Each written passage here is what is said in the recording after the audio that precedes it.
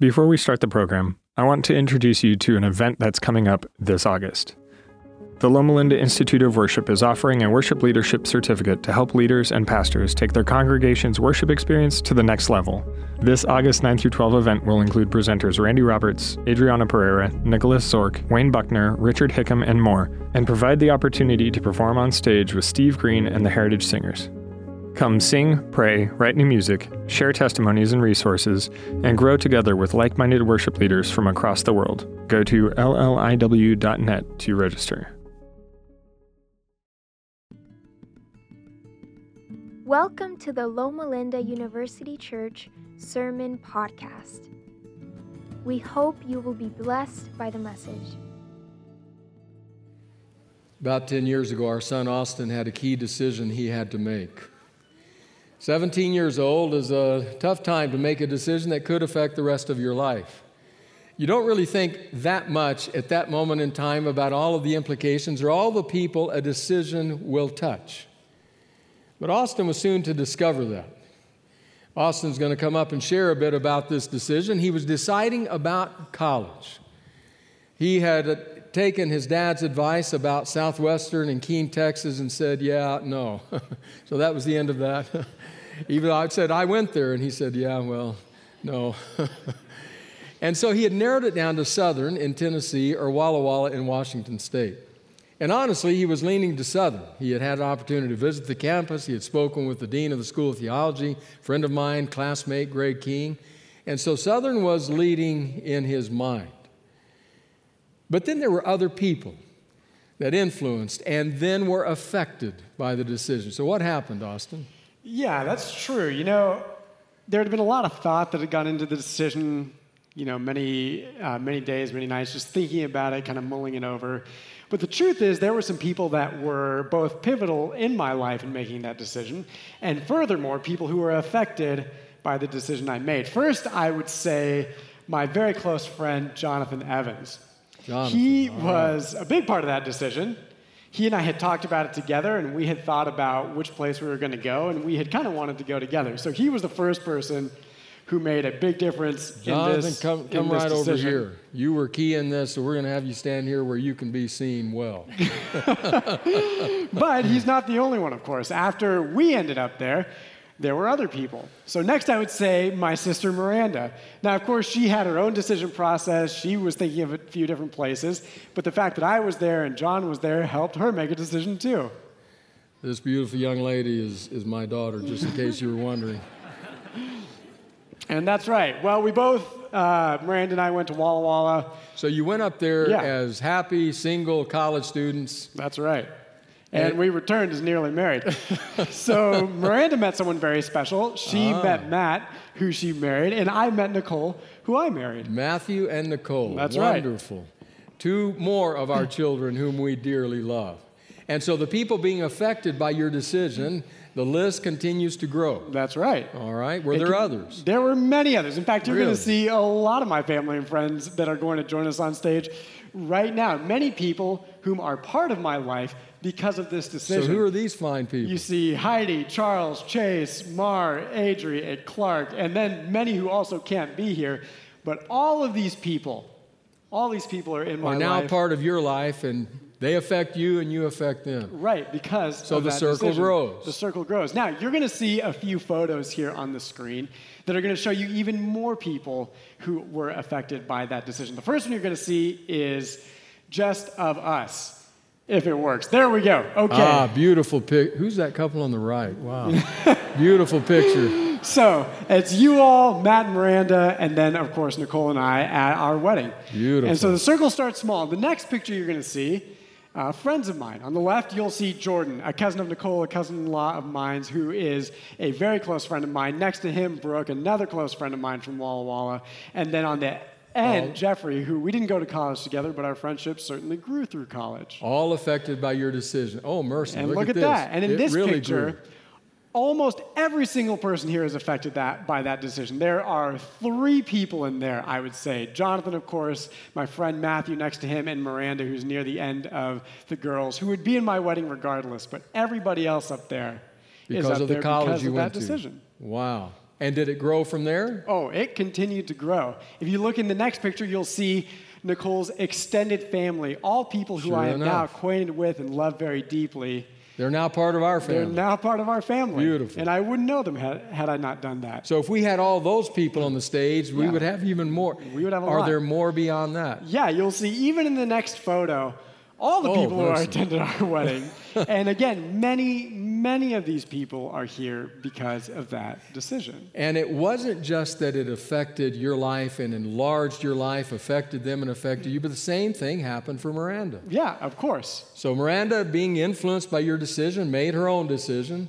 But then we already mentioned that Matt came into this, and now look at all these people there. So there's our family. There's our family, and then the next one is Matt's You'll family. see all of his family. That's a beautiful. Who paid for that? That's a beautiful event.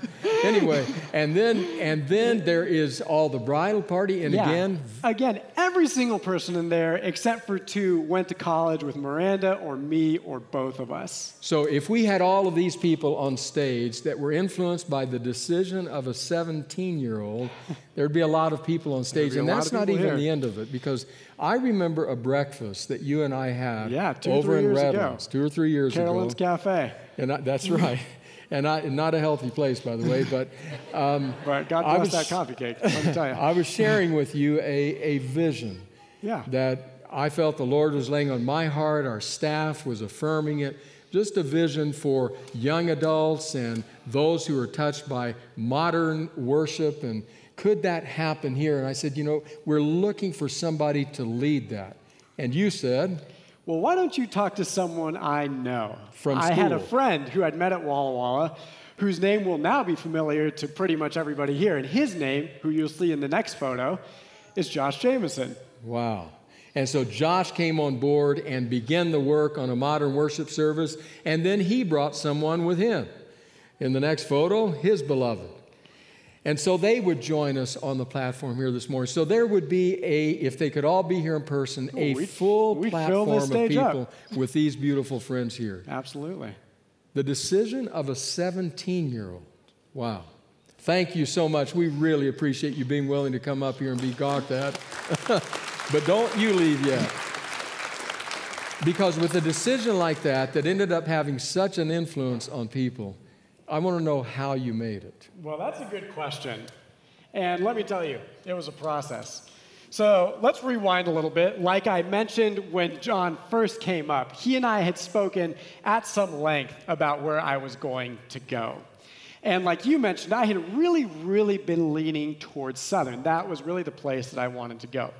Well, I remember one weekday evening after an orchestra rehearsal, John pulled me aside when we were done, and we had a bit of a conversation. He said to me, Austin, I'd love to have you as my roommate. You're a very, very good friend of mine. I have chosen to attend Walla Walla. And I was devastated. I was like, are you kidding? I wanted to go to Southern. I thought this is where we were going to go together. And so naturally, I put the decision off as long as I possibly could because I didn't want to make it. Well, it was getting closer and closer to the time where I had to decide, or else I would end up at home for the year and not go to college. Mercy. Yeah, so I needed to decide. And I remember one day in particular, I had come to the point where I was ready to decide. So I went up to my room, I shut the door, and I sat there for a little while, and I prayed. I prayed about it at some length. I asked God to please come into this decision and help me, make it. I wanted to go where He wanted me to go, even if it was a place where I did not want to go nearly as much.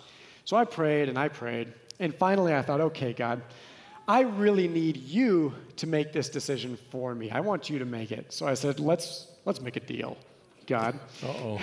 Here's what I'm going to do. I am going to flip a coin. Oh. And so I prayed, and I was like, Lord, I'm going to flip a coin. If it lands on heads, I will go to Southern. If it lands on tails, I will go to Walla Walla. Who is your mother? So I took that quarter, and I flipped it in the air, and it floated there for what seemed like hours on end. And I watched it rotate, and finally, after what appeared to be forever, it landed on the ground. I looked at it, and it said tails. Oh. Walla Walla. And so I said, okay, God, 2 out of 3.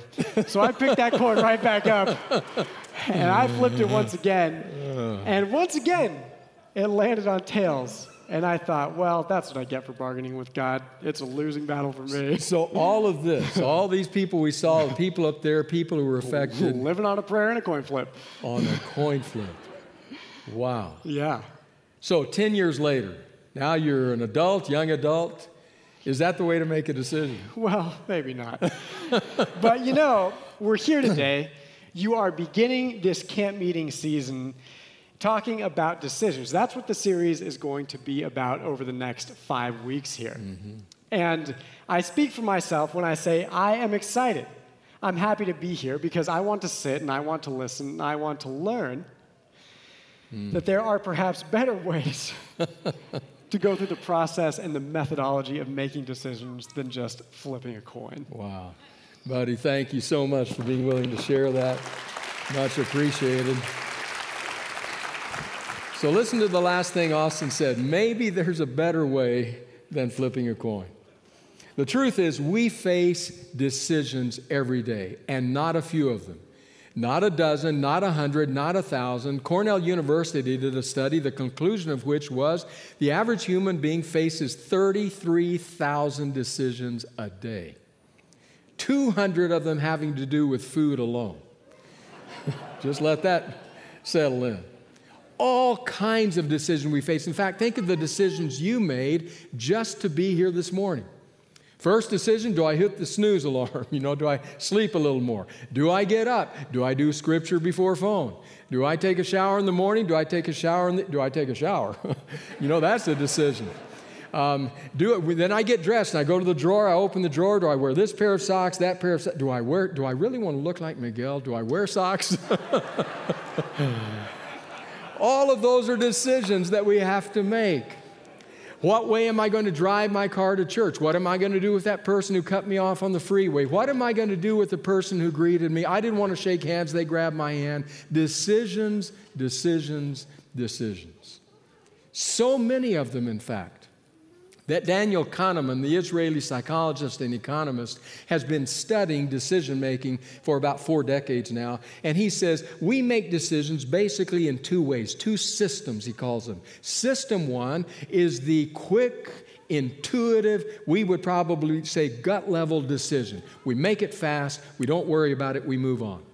System 2, he says, is the much slower, more deliberate, more thoughtful decision-making process. Clearly, if we were to try to make most of our decisions with System 2, we couldn't get out of our bedroom in the morning. It would incapacitate living life. So most of the decisions get pushed up into the System 1 area. We make them quick and we move on. But we can get in trouble if we move the wrong decisions up into System 2, into System 1 rather, and make it too quick when it requires deeper thought. By the same token, if we do too much of that down here in System 2, we don't live life. So how do we make decisions? How did the people of Scripture make decisions? Well, when you read the Bible, you find things like one way was God's voice spoke. You go here, you do that, and people simply obeyed. So then it wasn't a decision you had to struggle with, it was obedience. Another way was visions. God gave visions and spoke to prophets in visions. Another way that people did it was signs. Take Gideon. Give me this sign, God. I want to be sure I'm doing the right thing. And then there is the casting of lots. Now, as you study, as you read about casting lots, if you're like me, you start to think, this sounds suspiciously like flipping a coin. That was used in decision making. Our question is, how do we make our decisions? I'm going to guess that there's somebody here in the congregation this morning that's on the horns of a dilemma right now. You stand at the fork in the road, you're going to have to make a decision. It may be, should I live in this house or should I buy that house? Should I choose this career or that career? Do I marry this person or wait and maybe marry someone else? And you're asking God, please guide my decisions. I want to suggest to you, when you look at Scripture, it matters to God how we live. So we want to consider in this series entitled simply Multiple Choice, the different things that might be important as we make decisions. Today, we begin with option A. Option A, one word, character. Character. So to get there, we go down the road from us to the Getty Museum in Los Angeles. Malcolm Gladwell, in his book, Blink, Thinking Without Thinking, begins the book with the story of what happened at the Getty Museum back in September of 1983. The Getty was approached by a person who possessed a kuros. You've seen them, you may not remember it, but they are those marble sculptures, those statues, many of them from the ancient world, Greece and so forth. This particular one was of a young man, one foot kind of in front of the other, hands by his side, as though he was looking and striding forward. And when they looked at this kuros, they were struck by the fact that it just was so well preserved. So if you work at a place like the Getty, you want to make sure this is authentic. So they got all the paperwork. They studied it carefully. They did some scientific studies to determine, was it the right age? Was this an authentic statue, an authentic sculpture? And everything pointed to the fact that, yes, it was. But there was a problem. It was just so perfect. How could it be this well preserved? And so they brought in some other experts. And they said, we want you to look at this. We want you to assess it. We want you to help us decide, is this authentic? We're just about to write the check. Should we write it and sign it? And the experts who came in, one after another, looked at it, and every one of them said, this is a fraud. This is not authentic. Now, what caught my attention was when they looked at the kuros, it was an intuitive response. As Gladwell says, 2 seconds, blink. And they said, something's wrong. Something is wrong. What's curious is that those experts at that moment in time could not yet say, this is what's wrong. It took them a while to process it, to sort through what made them feel so uncomfortable. One of the experts went so far as to use the term internal revulsion. That's what he felt when he looked at it. So what caused that? Well, obviously, it was not only the days, the weeks, the months, but the years and decades before that moment that they had invested in their discipline, in their craft, to the point where they knew the true from the false. They understood it. They knew what to look for. So deeply ingrained was that into their being that they knew immediately something's off, even before they knew why they felt that way. And that leads us to our option A, the word character. Character. I want to suggest that, like those experts at the Getty, the important facet, one of the important facets for us in decision making, happens before we ever face the decision. It's what is going into us before that decision point comes. And that's why I've chosen the word character. So we're going to look in Scripture. There are many places actually that we could turn to in Scripture to a consideration of character. But I've chosen to go to the queen of the documents along these fronts, and that is to the book of Proverbs. The old wise man of Israel writing in the Proverbs about wisdom. In fact, I'm going to go so far as to suggest to you that when you're reading the book of Proverbs, if you substitute the word character every time you see the word wisdom, it probably won't lead you wrong.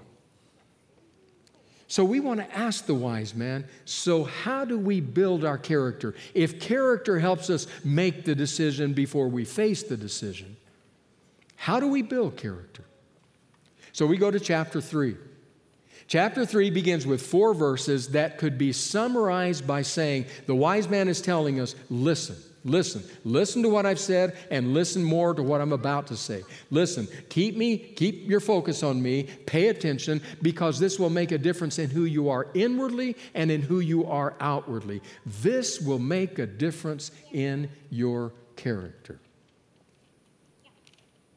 So let's notice those first 4 verses of introduction. Chapter 3.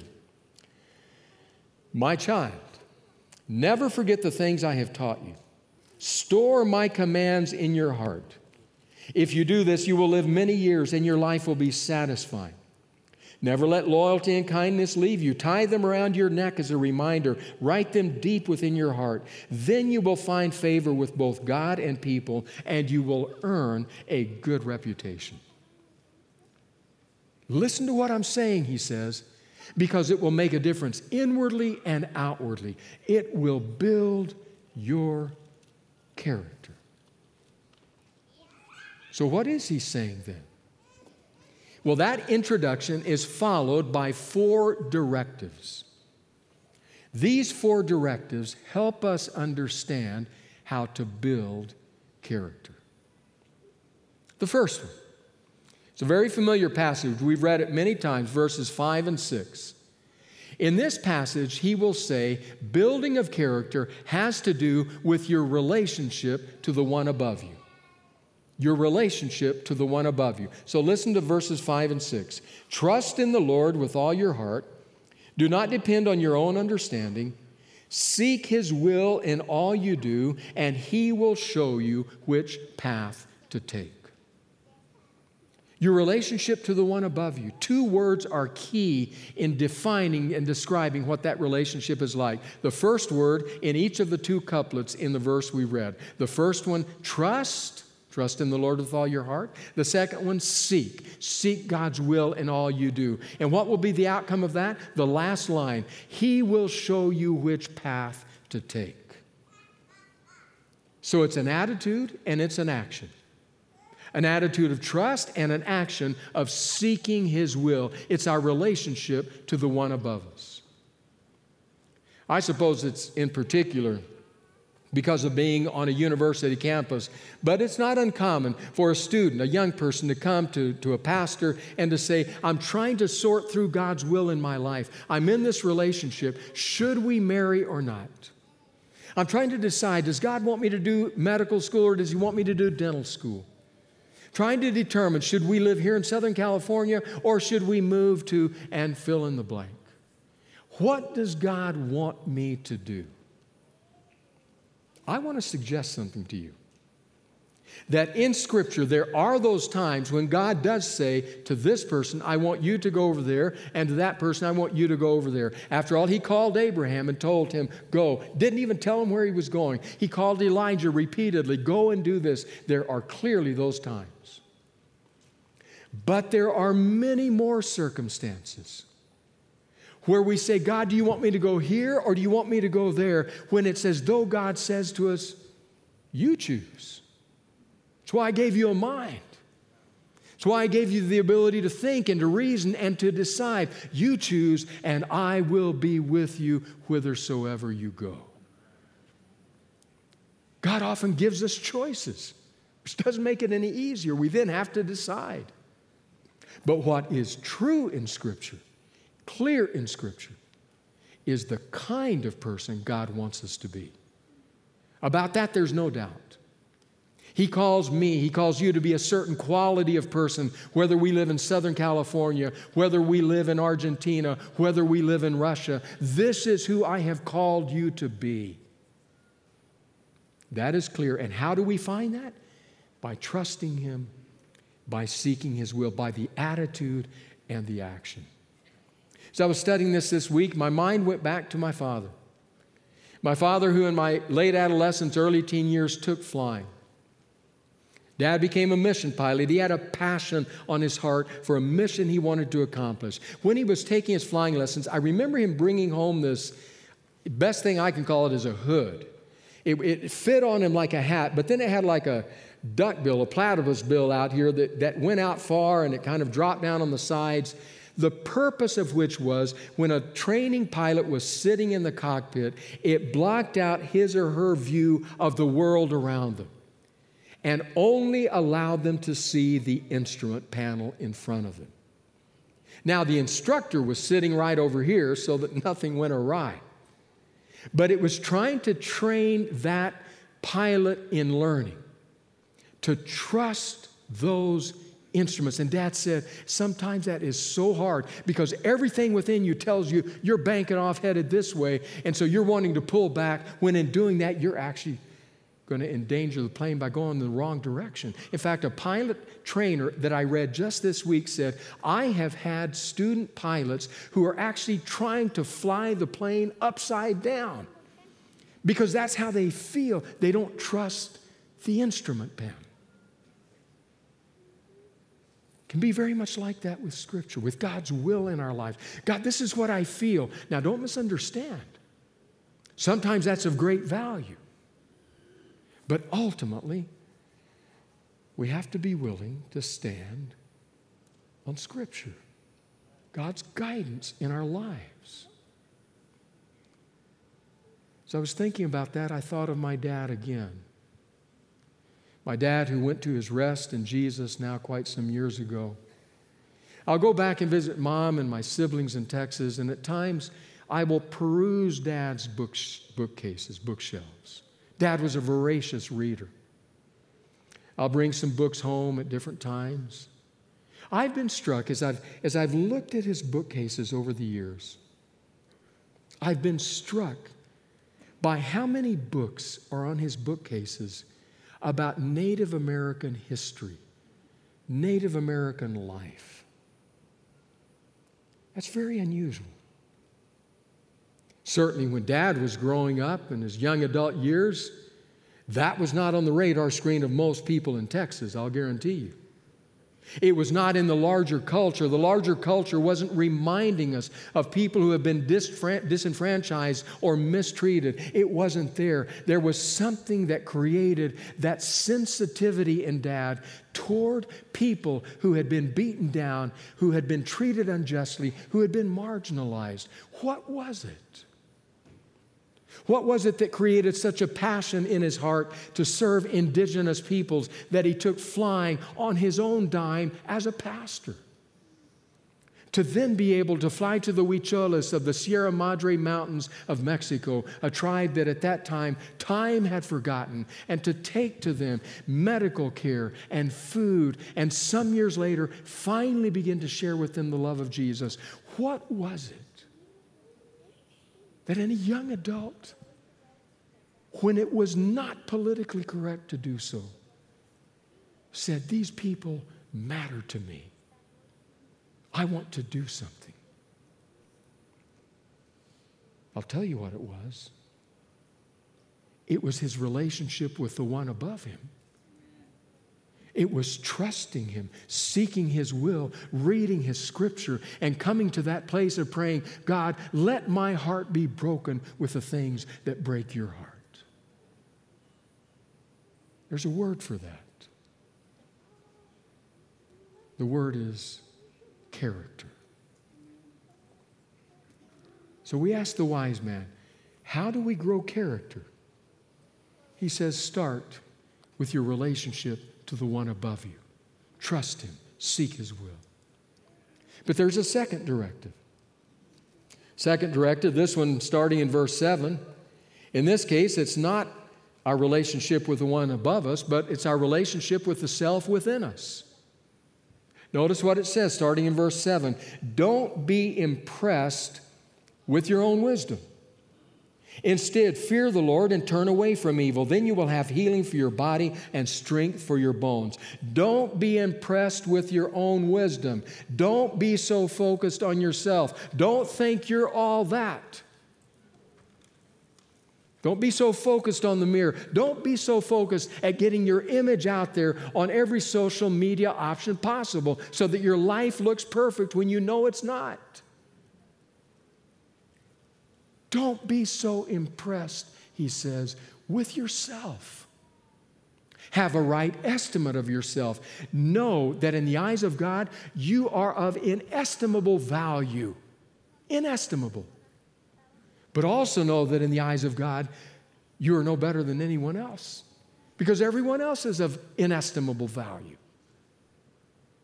Don't think you're all that. Think of yourself soberly, as Paul will put it in the New Testament. Honestly.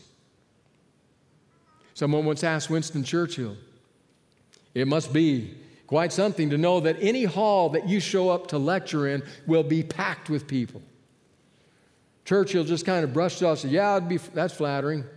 He said, but I also remember that if I was being hanged, the crowd would double. Don't think you're all that. So I want to tell you about the late John Stott. You've heard me talk about John Stott on different occasions. John Stott, a preeminent scholar, evangelical scholar, made a profound difference in the world, not just the Christian world. Rector of All Souls Church for 25 years, and then when he left that position, stayed on at the same church to work in a worldwide outreach and with his writing. Wrote dozens of books, commentaries. I just finished reading his commentary, expositional commentary on Acts. Just a wonderful book. So in 2005, John Stott was named by Time magazine as one of the 100 most influential people on the planet. Not in Christendom, not in evangelicalism, one of the 100 most important people on the planet. It was right around that time we were visiting on a number of occasions All Souls Church. We sat right about in this area, right where Tony Gutierrez is sitting is where we were sitting. And we could see something.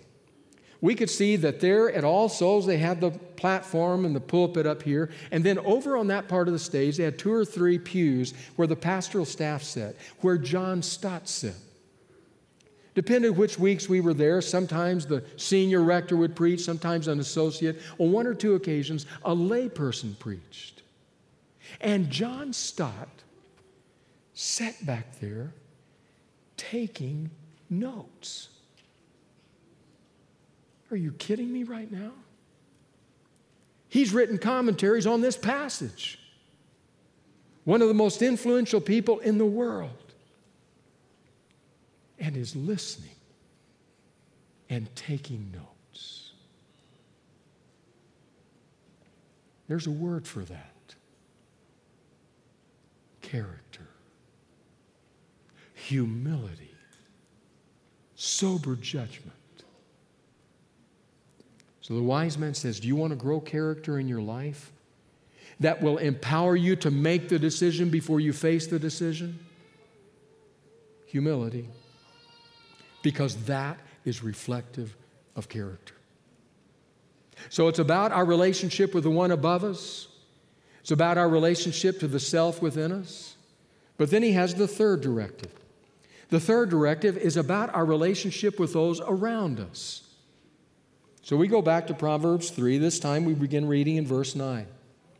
He writes these words, honor the Lord with your wealth and with the best part of everything you produce.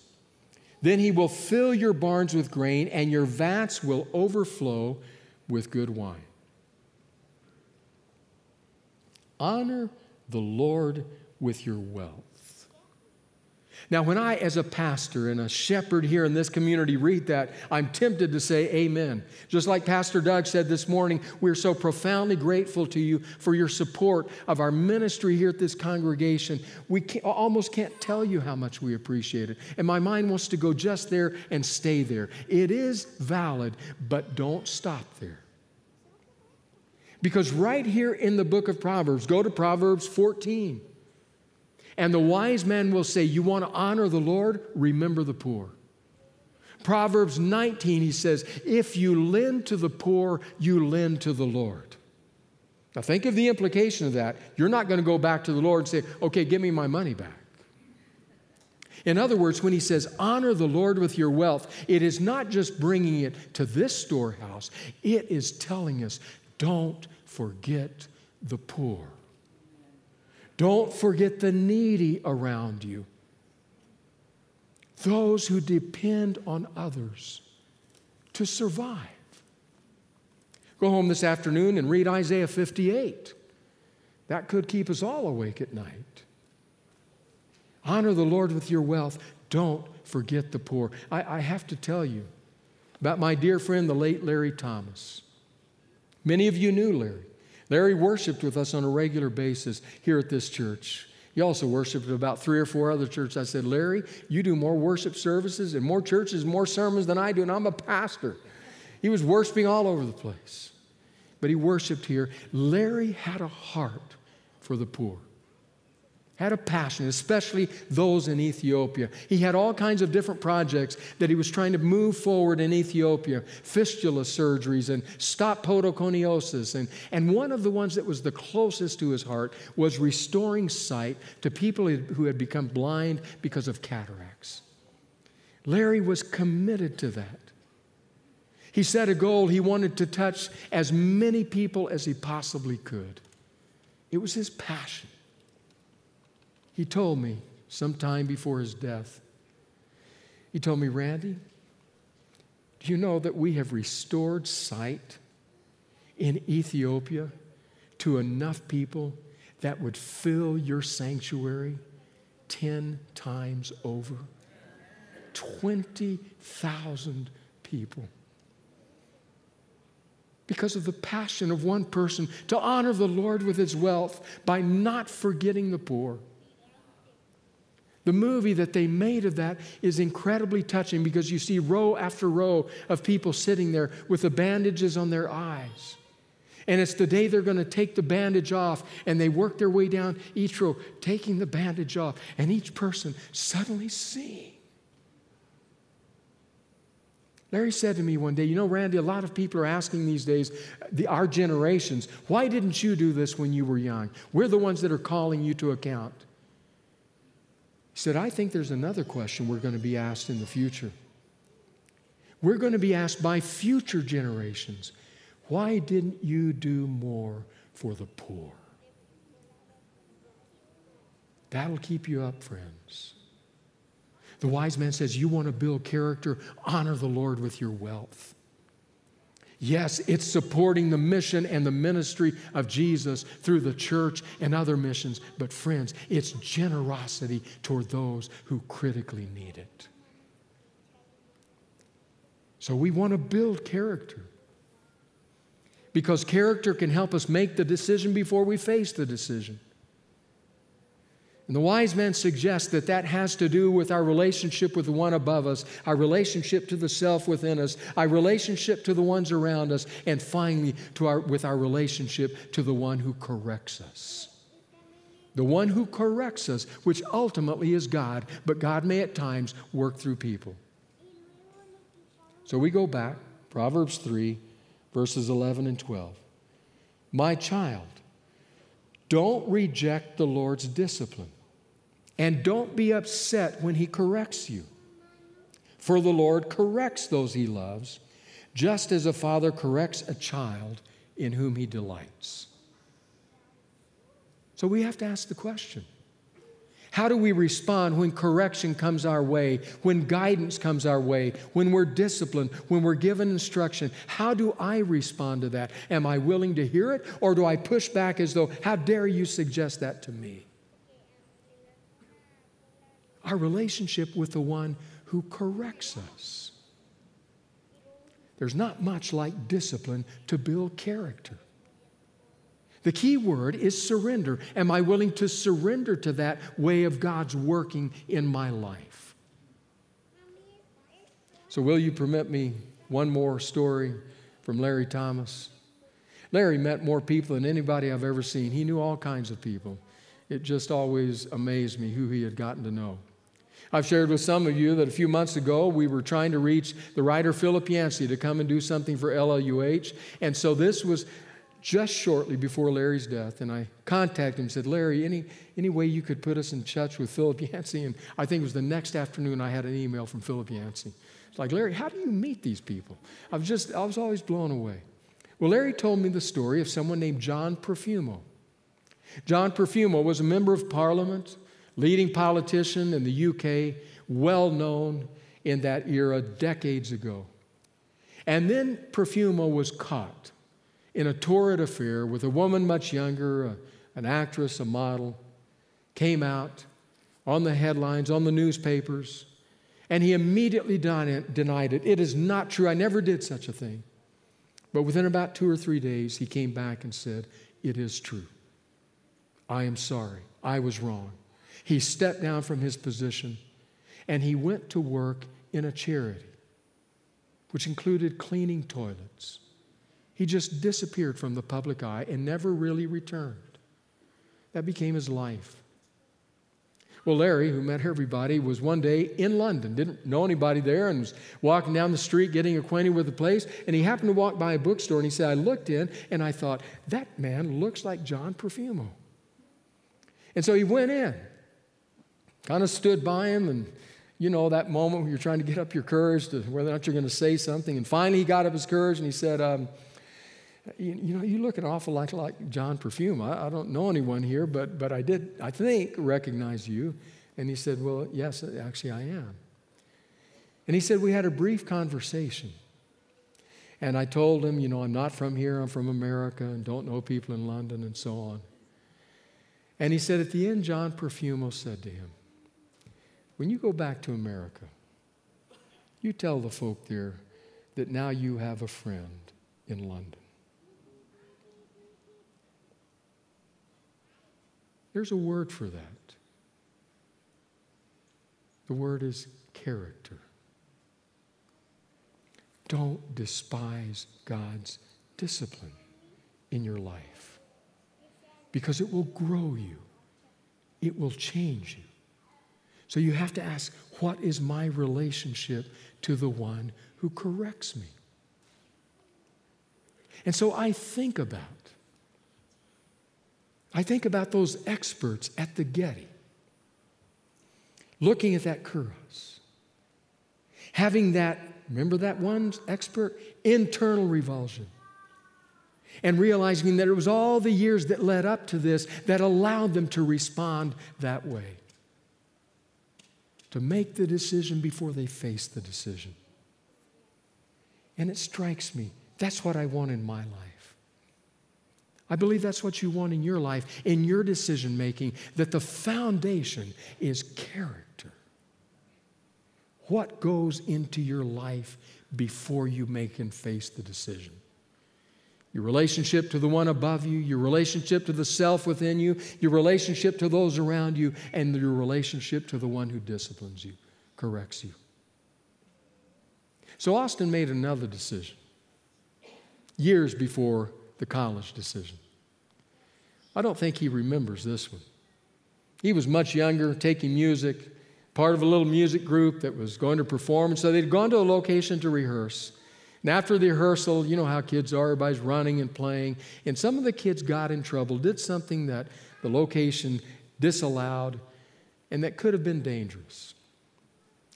And I went and found him. "Austin, were you part of that?" He said, "No, Daddy, I wasn't." I said, "Are you sure?" He said, "Daddy, I wanted to be. And I almost did. But then I thought about what you and Mom have said, what you've told us, and I didn't do it." He would never have been able to articulate it this way. But the truth is, he made the decision before he faced the decision.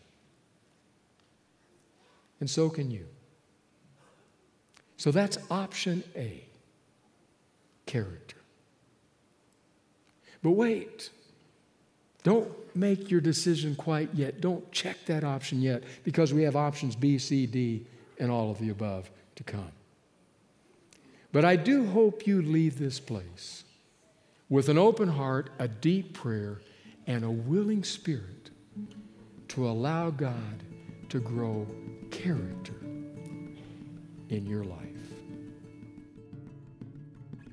Find more podcasts, videos, church events, and how you can support the Loma Linda University Church at lluc.org.